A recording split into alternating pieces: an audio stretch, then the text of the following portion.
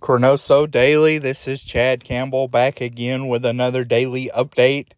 This time we are basically talking about the money angle for WrestleMania 2, and it revolves around a matchup featuring Hulk Hogan versus the Magnificent Muraco in a WWF title defense for the Hulkster on WWF Saturday Night's main event. Now, like I said, this is kind of the money angle for WrestleMania 2. Muraco essentially is kind of like a patsy for Hogan leading to Bundy's attack. Basically, they just needed someone to be a conduit um, to team up with Bobby the Brain and then get Bobby the Brain involved in the match itself. Which leads to the Bundy beatdown that we've seen a million times. But I was interested to see how they did this because, like I'd seen the Hogan attack being attacked by Bundy so many times, but I never actually had watched and dissected the match beforehand. So the way they lead up to this is a little bit interesting. First off, and I have a couple of problems with the build up to this. So the match that you heard Mike Eller talk about yesterday was a straight Bundy squash, like absolutely decimated someone. He says he wants Hogan, and that's all well and good. But then you hear Vince say, well, he may want Hogan, but he has to be the number one contender. Then they announced the number one contender for the WWF Championship is none other than Magnificent Don Muraco. And this is where I understand from a logic standpoint them wanting to say, like, oh, he's the number one contender, that's why he's got the title shot. But there's just so many loopholes, and anybody that had been watching uh, television around this time, especially if you were in the Northeast area and been watching the house shows, had gotten like either the Prism Network or had been watching the house shows from the Boston Garden on Nesson or the MSG house shows. There's no justification for Muraco being the number one contender here. He has been, pretty much dominated in his feud with Ricky the Dragon Steamboat that you'd seen. Last time he faced Hogan for the belt, he was definitively beat in 1985. So there's really no justification you can make for Muraco being the number one defender. I think a better avenue would have been, Muraco won some sort of challenge match or put him versus Tito Santana or whoever you want in some house show footage to show that, or even him just calling out Hogan and, them saying like, well, Muraco is calling out Hogan. He says he's got a new plan. So you could use that to kind of goad Hogan into this match to see what Muraco's big plan is. Because the main crux of the match is with Mr. Fuji kind of incapacitated right now. Don Muraco has enlisted the services of Bobby the Brain, so they give a pre-match promo. Bobby the Brain's in Don Muraco's corner. He goes to the ring feeling confident, etc. I mean, the match itself is pretty solid Hogan, work on TV. It's about a 7-minute match. Muraco's on top for a decent portion of the match. It doesn't get too boring. That's one of the things with Muraco that makes me just dread some of his matches sometimes is when he's working on top and either working the nerve hold or a chin lock for an extended period of time. This being 7 minutes, it didn't allow for that to happen. I wouldn't say there's exactly a honed in attack by Muraco on Hogan.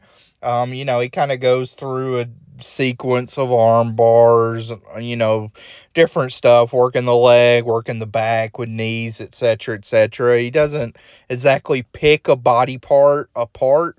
But it's solid work. It's not going, blow your socks off, but it's also not dreadfully boring either. Then you get to the big finish, which again, this is really all it is. Like Muraco, I will say for this role to be kind of the henchman or the goon to get to the big WrestleMania angle, I think that's a perfect role for Don Muraco right here in March of 1986. So Hogan starts making his comeback, hits his big boot, hits his leg drop. I should mention, Hogan really feels like the Hogan of the 80s. You kind of really, to me, like, that he's synonymous with in my mind. He's pretty much wearing yellow exclusively now. He does have white knee pads for this match instead of red. But a key difference and kind of a significant difference on this show is this was the debut of Real American as his theme song. They do the big music video later in the show, but it's no longer for the U.S. Express. It's now Hulk Hogan's theme song. Of course, still his theme song to this day. So they made that switch there, and Hogan's really become the Hogan that you'll see for the late 80s into the early 90s.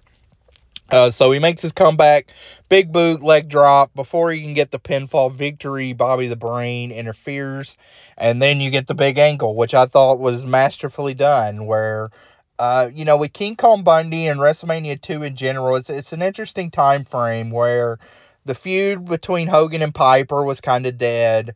You didn't want to turn Orndorff yet. It was kind of too soon. You couldn't really do the turn for Andre yet. Hogan had kind of ran through a series of challengers. They'd actually had also already done some dress rehearsals between Hogan and Bundy on some house shows up to this point. So there wasn't a clear, I guess, avenue or opponent for Hogan to go against on WrestleMania 2. And it's easy to make Bundy kind of feel like, just your monster challenger of the day. But I did think they did a great job here in making him look like a threat. I mean, he decimates Hogan. You really had not seen Hogan in this much peril in a couple of years. He's a physical force, and he was able to dominate Hogan with the avalanches in the corner, gives him the big splash. Muraco is great as kind of assisting him down on the splash. And overall, I think this is a very strong angle. I mean, again, like WrestleMania 2 is not, it's pretty maligned now in retrospect. And even going in, I wouldn't say like it's the hottest build in the world. Like, it's kind of built on the 3 different city gimmick for a lot of it. But I find Bundy versus Hogan to be a fine main event.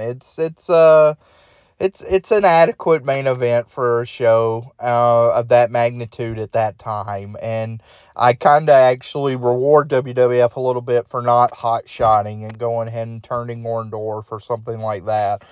Their patience, in my mind, was well-deserved and well-rewarded down the line with both the Orndorff feud and with next year with the Hogan versus Andre feud in turn.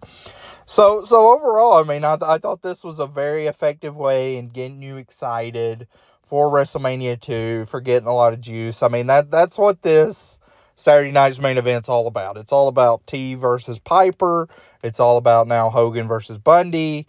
As we'll talk about tomorrow, you'll see a tag team match, so that kind of leads into the Dream Team versus the Bulldogs. So overall, this is your hype job straight up for WrestleMania 2. And in this case, as far as this match is concerned, I thought they did a very good job. So B plus on the angle. Overall, 2.5 stars for the match. Pretty enjoyable to watch, and you can see how there was some juice actually in Hogan versus Bundy heading into WrestleMania 2. Well, that's all I have for you today. Please join us each and every day for ChroNoSo Daily. Thank you once again for listening and making it your first listen of the day in this bite-sized format. Until next time, Chad Campbell signing off.